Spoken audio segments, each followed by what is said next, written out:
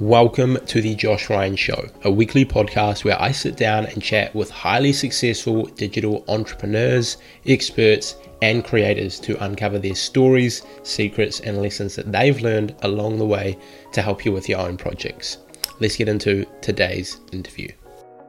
Welcome back to the podcast, everyone. So today we are joined by Chase, who is an email marketing wizard who's driven over $100 million in revenue for his clients using email, and also teaches those skills and lessons that he's learned from that through social media and his own newsletter. Welcome to the podcast, man. Thanks for having me. How are you? Great, actually. And yourself? Doing well, thank you. It's been a crazy week, but we're here and things are going well. Yeah, sounds like you're launching some pretty cool stuff, which we can dive into later. But yeah, busy is always good. Well, sometimes. In this case, it's good. Yeah. Awesome. Now, for listeners who don't know you, who aren't aware of you, can you briefly introduce yourself, sort of what you do? Yeah, absolutely. So I'm a partner at an e-commerce marketing agency. We've got about 100 employees. We work with about 150 brands. And I run our email and SMS team, so our retention team, which is about 70 people, about 100 clients. And we manage A through Z, email marketing and SMS marketing for... Apologies to interrupt your listening experience, but I just wanted to jump in and say, if you're enjoying this podcast so far, I would really appreciate it if you went ahead and left a review on whatever platform you listen on. By simply spending 5 or 10 seconds to leave a review, it helps us reach more people and grow the podcast, which allows us to get better guests on and give you better content. So if you're enjoying it, let me know with a review. Much appreciated. Thank you for your support and enjoy the rest of the interview. 7 to 9 figure e-commerce brands. So we help brands drive more engagement and more revenue through email and SMS. Yeah. What did you start that with your co-founder, or did you sort of like merge together a few different skills? Yeah, it's a good question. So back in 2018, myself and a partner started an email marketing agency. And then in 2020, we merged with a company that does paid social. So there's actually more divisions at the company. There's like 4 or 5 divisions. There's like paid social, paid search, content, and then the 2 I mentioned. So we on our side added SMS as like a service more recently, but we did merge with another agency to offer other services and really be a full service agency. What got you into doing that? Were you doing stuff prior to 2018 launching that, or? Yeah. So I guess like the short version of the long story is I was diagnosed with Crohn's disease at the age of 13, but I didn't actually get a diagnosis till I was 14. So I basically went a year being sick without understanding what I had. So I kept getting mistreatment and just felt really crappy for a whole year. And at 14, I basically took it upon myself to learn marketing so I could raise fundraising and awareness for this disease. So I was taking ads out in the paper. I was doing email campaigns to like friends and family, right? Very small scale, and had a lot of success with that. And then throughout high school and college, I kept doing jobs and internships. And when I really thought about like what I had at the core of all of it, it was email marketing. So email's really been something that I was doing on and off for a long time. After I graduated college, I was building massive software products in communities leveraging cold email. And then in 2018, I transitioned to e-commerce email. So all in, email I've been doing for probably 8 to 10 years in different facets, everything from cold email acquisition to community and newsletter email marketing, all the way through kind of more traditional e-commerce email marketing. Yeah. Have you found it's changed a lot in that period, or has it stayed? Because like, I mean, myself doing Instagram, like Instagram even 3 years ago was very, very different to what it is now. But do you see the same with email, or is it kind of the same all the time? Yeah, it's somewhere in between, right? Like it's absolutely changed. I think the biggest thing that's changed is when I first started out, we could just batch and blast entire lists without regard for segmentation, and we'd be okay. We'd be able to deliver to the inbox and or even the promotions, and spam was never really something we'd ever land into. Whereas today, like if you just batch and blast and you have no regard for engagement and segmentation, you're going to pretty much shoot yourself in the foot and have some deliverability issues, which means you're going to have a hard time being in the primary folder. You're most likely going to be in the promotions, or even worse, the spam. So I think that's been the biggest change. Outside of that, there's new tools and new things that people are leveraging and doing. Like one that's on the cutting edge right now that a lot of people I think will be adopting soon, that's very early today, is this thing called AMP, and it stands for Accelerated Mobile Pages. And if you think about like a landing page or a website, they're very engaging, they're very interactive. There's a lot of things that you can do. Whereas without that technology within email is very static, right? You could use a GIF, but a lot of times it's images, it's still links. And this technology allows emails to act much differently. So you can do like a product carousel within an email. You can have like a product accordion where if you click a category, the content expands out. You can fill out reviews and surveys within emails. You can even RSVP to events. So that technology of AMP is probably like the newest evolution and probably like the biggest change that's coming. Yeah, I haven't even heard of that, to be honest. Is that just like recently started coming out? It's the technology, I think, has been around or approved, I should say, for probably like 2 or 3 years now. But the adoption is so slow. Like I've maybe seen like 1 or 2 AMP emails in my inbox ever. There are some technological, I guess, elements and kind of roadblocks and hurdles to it. You have to be pretty technical. There are certain things you have to set up. So I think the lack of awareness of it / the technical kind of landscape of it makes it a little bit hard. But there are tools and softwares. Heck, I'm building one kind of to help with that. Other people are building them. So I think as the technology increases and makes the technology more accessible and more kind of user-friendly for non-technical folks, then you're going to see a lot more of that. Is that going to massively change email, do you think? Like, is that going to take it from, I don't know, people talk about like web 1.0, 2.0, 3.0, how there's like these big changes. Do you see that being like similar to email, like it's going to completely change things? Or is it just going to just be a slight improvement? Yeah, I think there's different inflection points, right? I think the early adopters are going to have the most gain. And then there's kind of like this thing of like, I don't know if it's a real law or if someone made it up or if I'm making it up, but it's like this law of shitty click-throughs where essentially the more that everyone else does something, the less kind of new and kind of fresh it is, the lower everyone's click-through rates are. I'm sure you've experienced that, right, on even Instagram and whatnot as well. So I think the early adopters, like the folks that are going to do this soon, they're going to have the highest improvement in net gain. And then, in 5 or 10 years from now, like everyone's going to know about AMP. And when people think about folks not using AMP, it's like, well, that's weird. Like, why would anyone not use this, right? Yeah. So I think we're going to go through inflection points where like the early to the mid people are going to get the most amount of benefit and gain. And then it's just going to kind of be standard. The really cool and interesting thing about it is it makes email more engaging and actionable, interactive. So in theory, by allowing people to purchase within an email or to fill out a survey within an email or to fill out a review within an email, in theory, that should increase the conversion rate, at least in the beginning. Over time, as everyone does it, maybe it flattens out. But that's kind of my thought. I'm bullish on it, but again, it's still very early. Yeah. I guess it's one of those, like with anything, social media as well, the early people get an advantage and then you're getting a disadvantage if you're not using it, sort of thing, because it is so mainstream. In saying that, that's like, I guess, the advanced stuff with email. For people, because I know a lot of people, like a lot of creators and businesses, still aren't really using email or maybe not using it to its full potential. And I've definitely tried mentioning it in a lot of videos that people should be building an email list and using that. But what's like the main reasons people should be jumping on and actually using email in their business? Dude, there's a lot. A couple of them, one is predictability. So, we've been doing this for a long time. Based off historical data, we can more or less pretty accurately predict what a client's going to bring in terms of revenue on a weekly, monthly, quarterly basis. So we can basically say, hey, right now this brand does $100,000 a month in total e-commerce revenue. 20% of that revenue every single month comes from email. So we know, every single month, pending any major issues, we're going to be able to probably generate $20,000, $25,000 a month in the short term.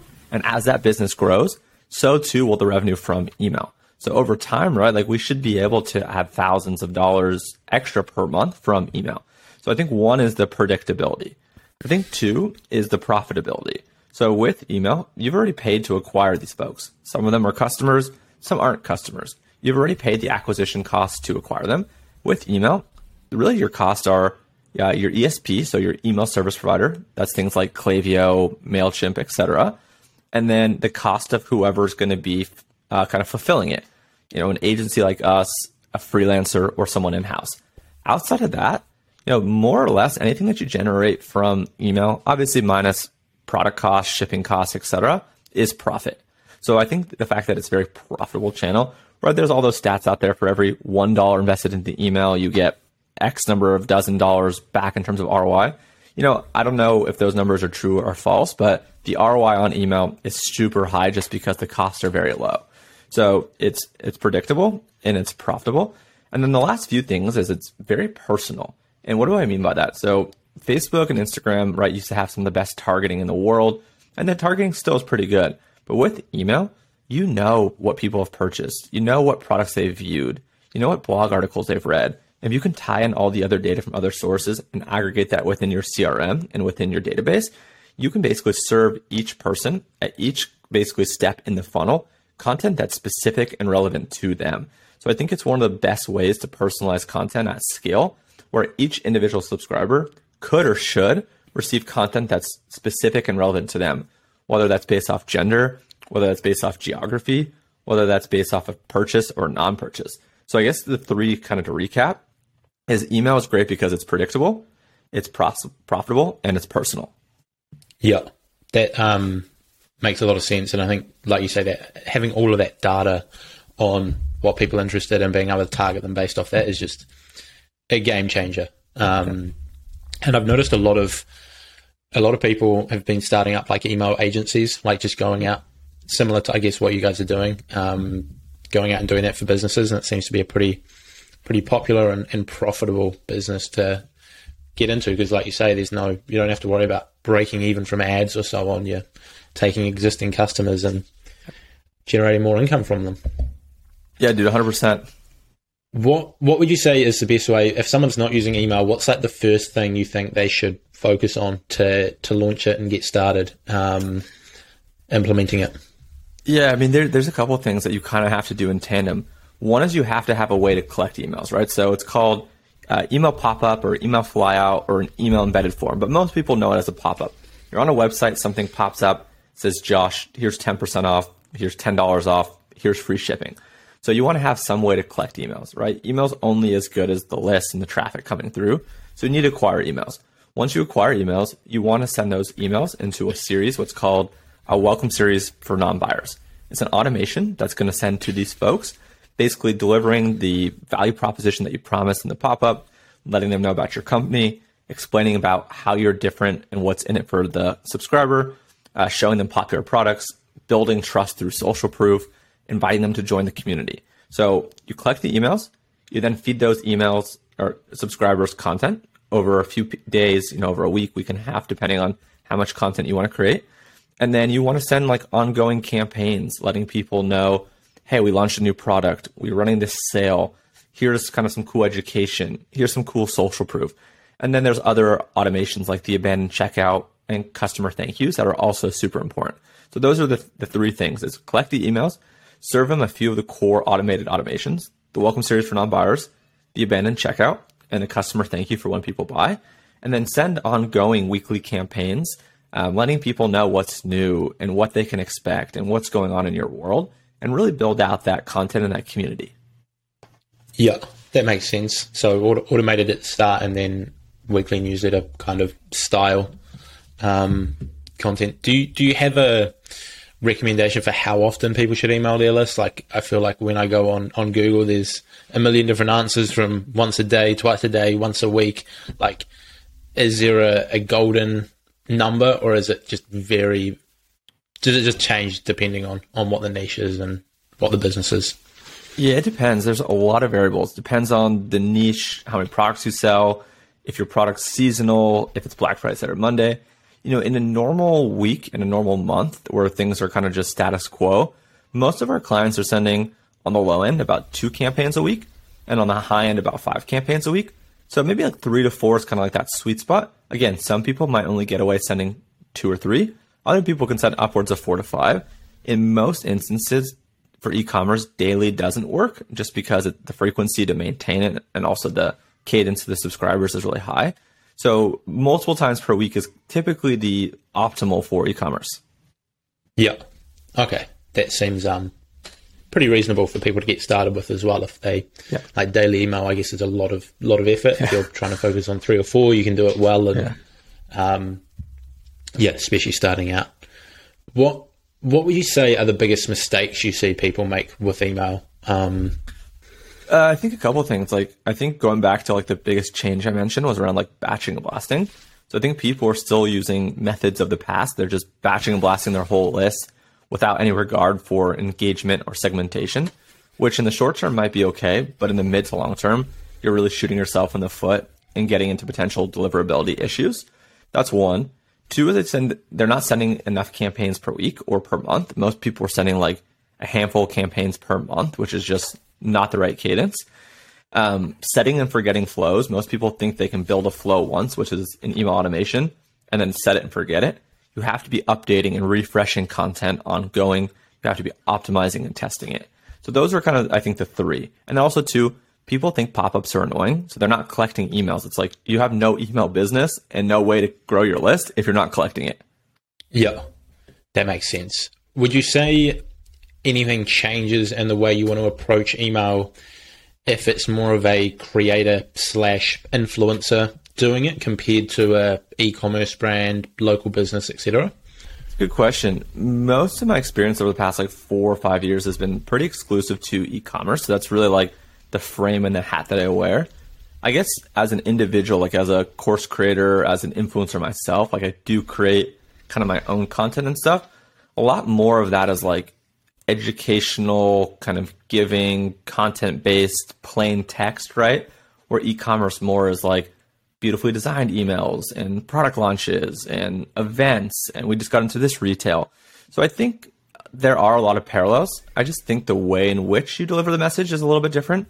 You know, oftentimes for personal brands, it's just plain text emails, or for, you know, leading D2C or e-com brands, it's beautifully designed emails, right? So I think there's a lot of parallels and there's also some differences. Yeah, that's interesting because I don't really subscribe to too many email newsletters from like e-commerce brands and so on. And so most of the emails I do get are all plain text. And then when I see a lot of people going on about having lots and lots of images, it's like I don't really see that. But that makes sense if it's, mostly e-commerce brands. Yeah, it's almost the inverse where it's like, if you're getting mainly coaching and courses and like content creator newsletters, like almost 100% of that stuff is plain text, or it's like a simple template where you have like a logo and then you have like a footer and then all the text in between, right? That's like kind of as far as people design it. But in terms of e-commerce, it's pretty much like the opposite. I wouldn't say 100%, but a majority of e-commerce brands lead with heavy designed emails first, and then plain text emails are very secondary. Not saying that that's the right way. That's just the way that it's done. Yeah, but that works based off what you've seen with your agency currently? Yeah, you know, I think we kind of fall more in like this middle camp. I mean, we skew more towards designs because we work with a lot of brands that are very focused on brand and design and, you know, aesthetic. But we like to mix in plain text emails. I see there being a lot of value in terms of personalization, deliverability, connection. So, you know, if the average email company or the average e-commerce brand is sending emails, maybe 90% or 100% of their emails probably are designed.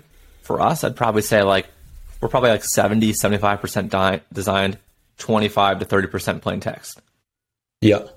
Because I have heard from different people that do a lot of email marketing, mostly in the more educational influencer sort of niche, that they found anytime they put above like any more than like 1 or 2 images in it, like their deliverability would just plummet. But is that not the case now that you're talking about like with e-commerce brands having heaps and heaps of images and the whole thing being beautiful? It depends. Like, images within emails isn't the sole reason in which why someone would hit, you know, promotions or spam. It definitely is a factor, but I think people overemphasize like having an image within an email and therefore going to promotions or spam. It definitely can play a factor, but by no means is it the main or the sole factor. There are other contributing things in terms of like, what is your domain reputation? Like, what's your domain health? You know, what's your deliverability? Do people open your emails? Do people engage with your emails? Do they mark it as important? Are they replying? So there's all these other, you know, have they added you to their address book? Have they moved you from promotions to inbox? So there's like so many other factors that, like, if you think about like a a scale or like a weight. Like, I think most people think that like 100% of that score is based off of images versus non-images. And that's just not the case. Does it have an influence and does it have an impact? Absolutely. There's no doubt about it, but it's not the sole thing. There's tons of brands that we work with, and there's tons of brands that we don't work with that hit our inbox that have literally single image emails. By no means is it best practice. Don't recommend it, but sometimes you just have to do it if you're strapped for time or something comes up, and you can still hit the inbox. There's other times like where you slice and dice emails and whatnot, and they hit the promotions or they hit the inbox. There's times that you send plain text and it goes to the promotions, right? So it's kind of like this mix between like an art and a science, and it is a factor. And not to be super promotional or overly kind of promo-y, but one of the things that I'm building that actually is going into private beta this week is an email template builder, where essentially you can create beautiful designed emails in a matter of minutes. And then in 1 or 2 clicks, you can export that email from our platform into your email platform of choice. And the way that we're doing it is through HTML. So there's 3 ways that people design emails. And the reason I'm mentioning this is because it ties into kind of how to build emails. As I mentioned before, some people are leveraging just single images within an email, screenshotting the whole thing because they want it to look perfect. They want the fonts that they want to look good, and they just don't know any better, right? But the accessibility on that, if someone has an image blocker on or their provider doesn't accept it, if you only have a single image and there's nothing else, like your message is going to be empty, right? If people have image blockers on. So that's one way. That's definitely not the best way, but big companies do it. So I think a lot of people follow suit.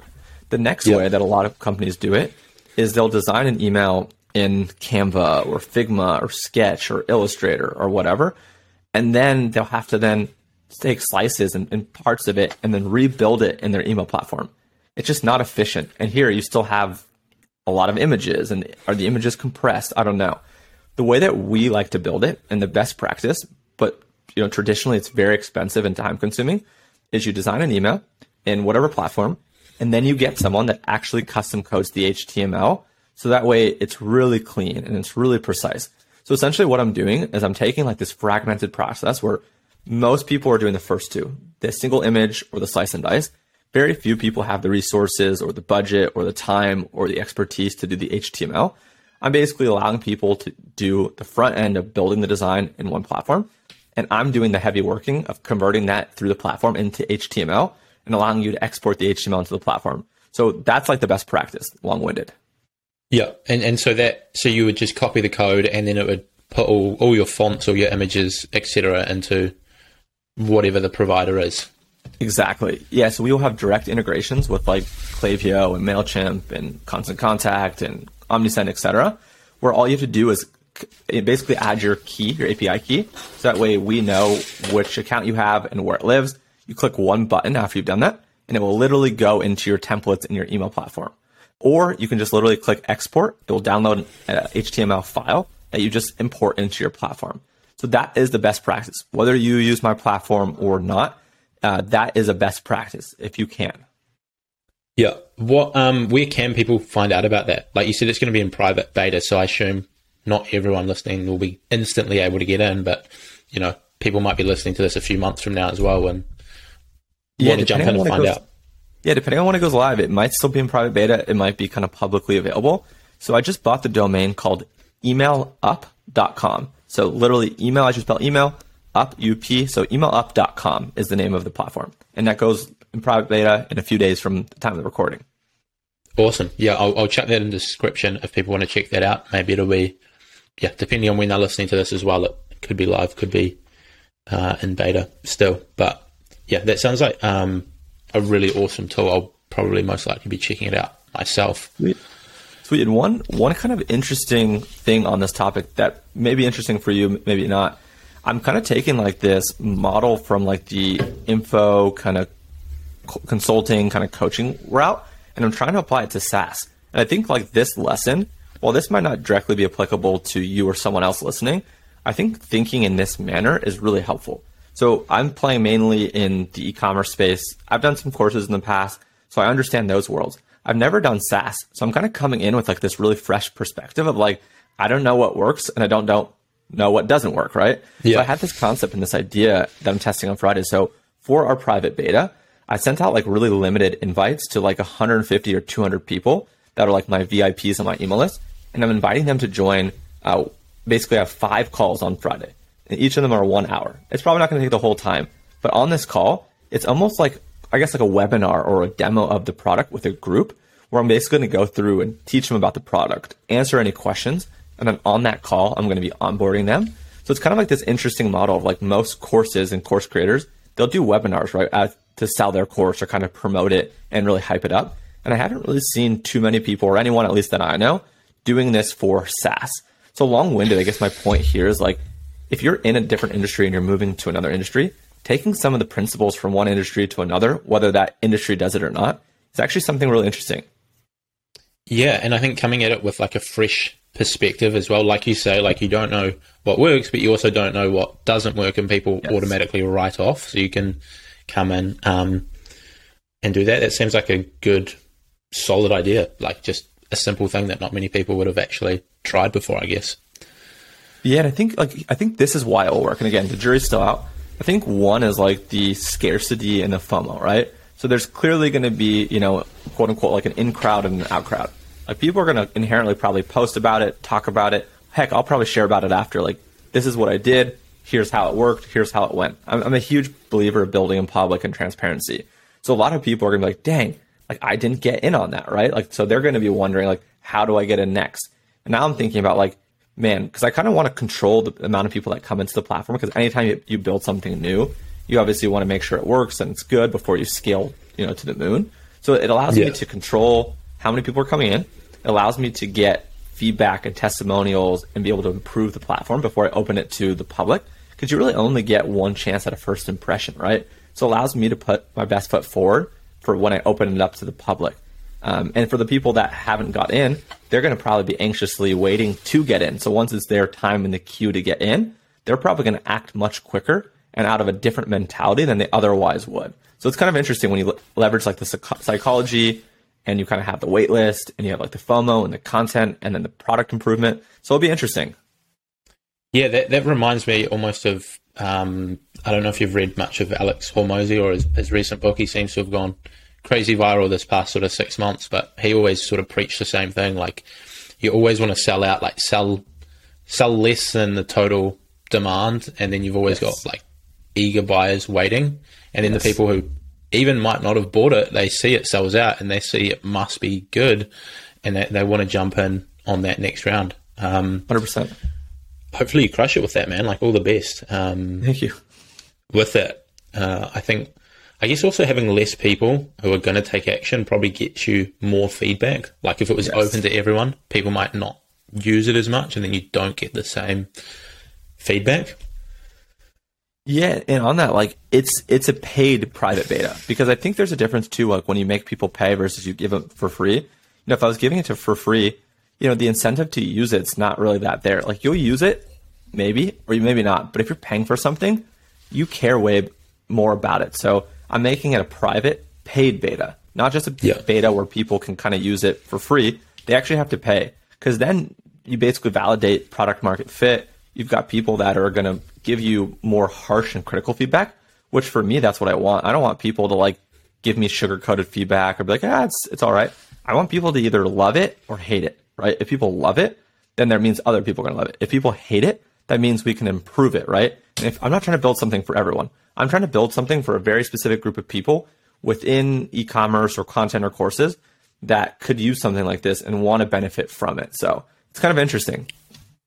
Yeah, and I guess if someone's paying for it, they're not going to be like trying to pander to you or whatever. Like, if they're getting it for free, they might be like sort of thankful for the opportunity, and then not want to criticize what you've built or so on. Good way to do it, I think. Hopefully. Yeah, I guess time will tell, but it sounds like a solid plan. When it comes to software in general with email, do you find there's a massive difference between them? Like between MailChimp, Klaviyo, which seems like you use a lot, ActiveCampaign, I think that's the one that I use currently. Is there a major difference between them, or is it just a pretty minor part of the equation? Yeah, that's a good question. I think I'm a little bit biased. We've been using Klaviyo for so long and solely Klaviyo that I haven't truthfully given other platforms enough attention or insight or love lately. So it's hard for me to compare where the current platforms are at versus Klaviyo, where in my mind, I'm comparing Klaviyo today versus MailChimp 4 years ago.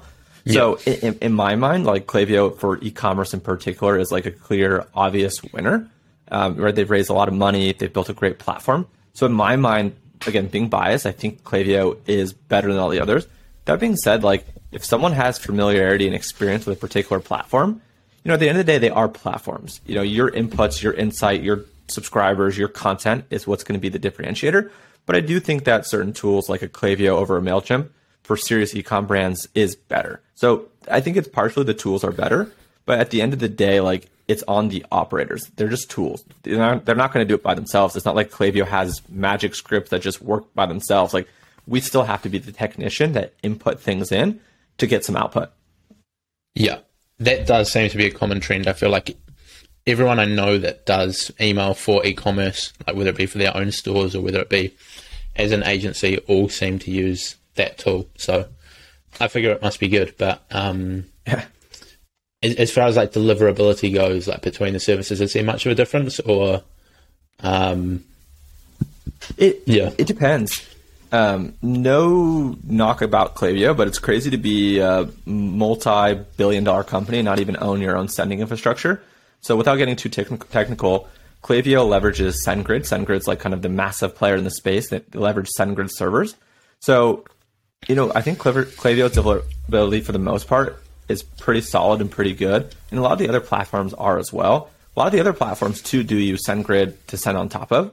But there are tools out there that own their own sending infrastructure. So they have a little bit more, I think, feedback loop and control in terms of like what's happening. So I think Klaviyo is strong, is solid. Some of the other ones are strong and solid, but it just depends. There's also different IP pools. So the way that you typically work is you get put on pools of shared domains and shared IPs based off of the sending volume that you have. So you might be sharing an IP pool with 50 or 70 other people that have 1,000 subscribers with you, right? So depending on the pool that you're in, if someone else is a bad actor in that pool, they could ruin it potentially for you. So there's a lot that goes into it. Like there's shared versus dedicated IPs. There's dedicated domain versus like, kind of leveraging Klaviyo, sent via Klaviyo. So there's a lot of different factors, but more or less long-winded. Deliverability is pretty consistent and strong across most of the big providers. Yeah. Okay. That's good. I guess it comes down to what tools people feel more comfortable with, but it does seem like they seem to be smashing it with e-commerce. Yeah, they are. Specifically. Now, slightly changing the topic of things, as we've discussed a ton about email that I think people have picked up a lot from. When it comes to building your agency side of things, what would you say would be like the biggest struggles you've had to overcome? I imagine there's a lot hiring 70 people or so on, but what's been the biggest struggles there? Dude, so many. I think first when I started out in 2018 with a partner, it was just like the two of us, and we didn't really have any ambition or goal or thoughts of building an agency. So every dollar that came in, we just put into our own bank accounts, right? So we had no understanding or no knowledge or no, I guess, really even reason to build up the cash flow in the bank. So that way we could hire. So once we finally figured out that we did want to hire, we had no cash in the company account. All the cash was in our personal. And the thoughts of taking money out of your personal and putting it back into the business is like, I don't know, it's daunting. So that kind of like set us back a little bit, where it's like, if you're trying to build an agency and not just be a freelancer, every month save whatever percentage you feel comfortable with for the company. Obviously make sure that you get paid, make sure that you can live, but save part of that money to be able to start building up the cash in the account. So that way you can start hiring. And when you do hire, hire good people. Don't cut the corner and don't just go for the cheap person. And obviously, no offense to the cheap person, but go for someone that has experience. I think we tried cutting quarters early because we were cheap and we weren't making that much money. And dude, it's actually it's more expensive to hire cheap than it is the other way around, right? Yeah. You have to micromanage, you have to oversee, you probably have a lot of churn. I think that's that. The other thing that we learned, at least for our business, it doesn't work for every business, but for our agency, we were hiring a lot of freelancers and contractors and then we switch to full-time W-2 employees, I want someone to obsess and be focused and care about my business and my business solely. Freelancers, there's just too much ebb and flow. They might be working with you on one or two accounts, but if someone else makes them a better offer, they're going to jump ship, right? I don't want to say there's no loyalty, but I get it. Like, they're in it for themselves and they have a different mindset. So those are kind of some of the ones that come to mind, like keeping cash in the account, hiring really solid people, maybe even if you have to make a little bit less in the meantime, but knowing that in the end, it's going to be cheaper and you're going to make more. And then for us, again, not the best practice for everyone, but for us, we like hiring people full time. So that way they can be all in with us versus half in, half out. That's interesting about going for full-time employees, because I guess I've never really thought about it like that as well. But a freelancer is always worried about like where their next client's going to come and stability that way, who's going to be paying them, etc. Whereas if you do take someone on full-time, they can just give their sole focus to you and building what you've got going. Yeah. And also with the reinvesting, I think that's something that I've taken way too long to do myself. You always see a lot of people. In general, you see lots of people talking about like saving money and a lot of that side of things. If you're frugal in your personal life, maybe you're going to be trying to save everything in the business, push it out as profit. But I think, making that switch to putting it back into hiring good people, investing in good softwares, etc., like has helped massively. And definitely by the sounds of things with you as well, working with 70 plus people.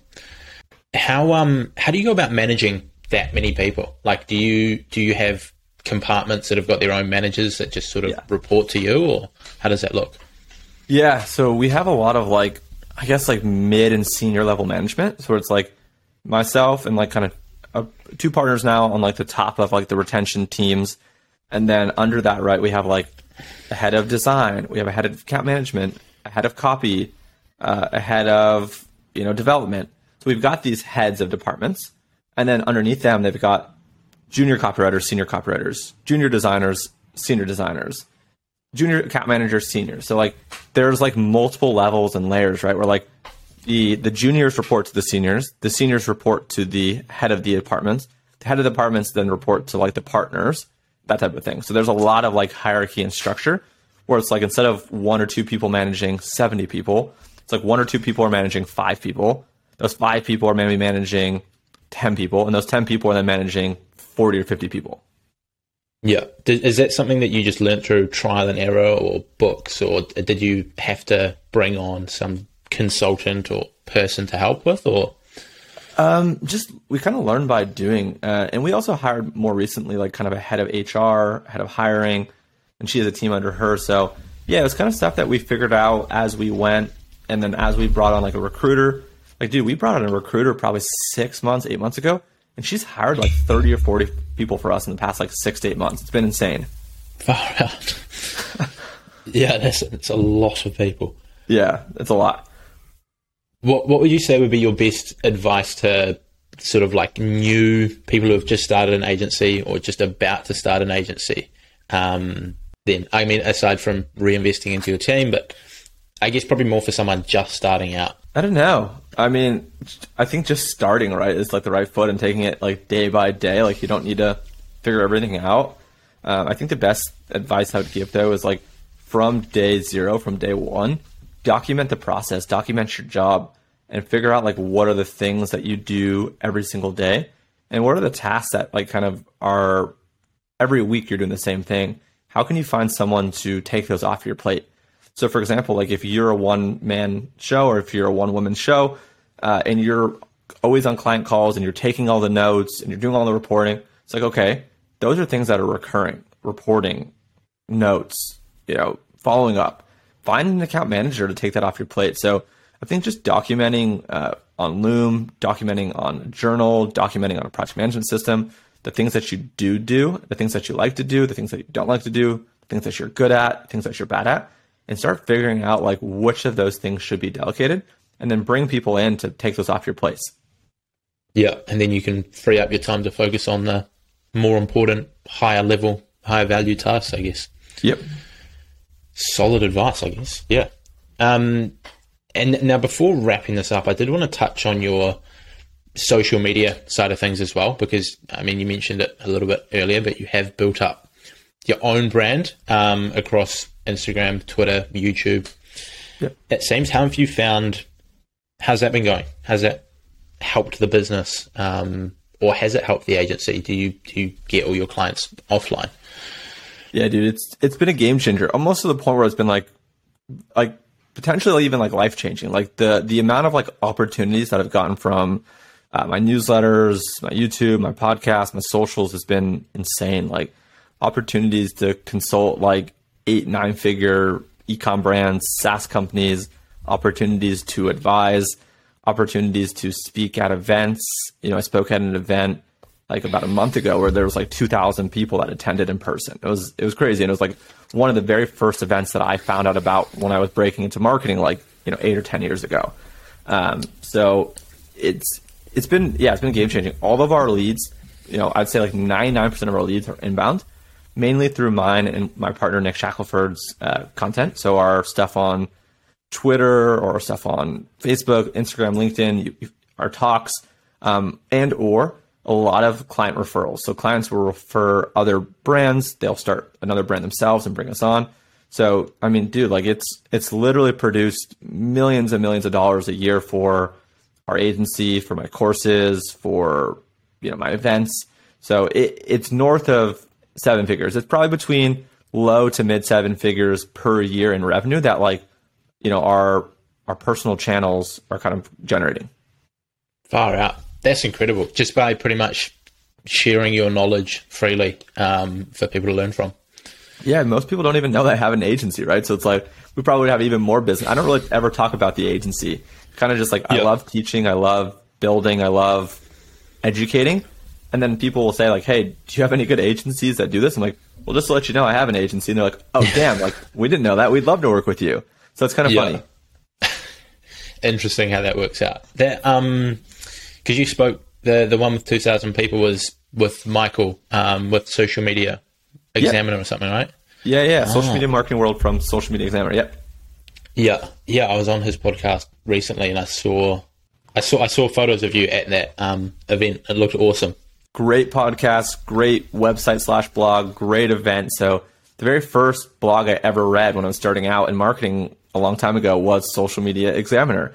So when I got asked to go on the podcast and when I got asked to do the event and asked to speak to our mastermind, I was like, holy smokes, it's wild how things come full circle. Yeah, definitely. I definitely remember reading that ages ago as well myself. Yeah, it's cool. Yeah. What would you say has been the biggest thing that's helped you build and monetize like your audience? I guess monetization comes relatively naturally with having an agency and so on, but like really building your audience on social.